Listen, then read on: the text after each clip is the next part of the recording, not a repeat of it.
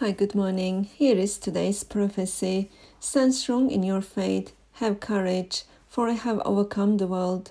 The world did not know me, neither will know you, for no servant is greater than his master.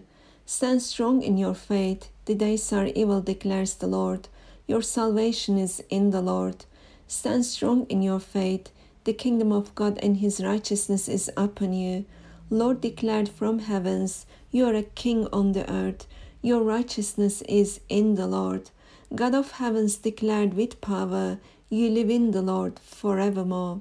Keep it going till the end. The end will come suddenly, as a destruction upon all.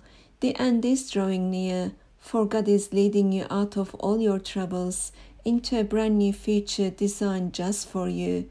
The future is bright. The future is with the Lord. The future is in the Lord. God has kept his promise concerning you. He will not let his righteous fail, for he lives his life in you.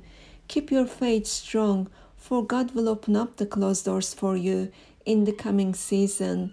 For God did not intend any sorrow in your life, nor heartache, nor sadness, for God is love. Hallelujah! Hallelujah! Come, Lord Jesus Christ. May God bless you all in Christ Jesus. Amen.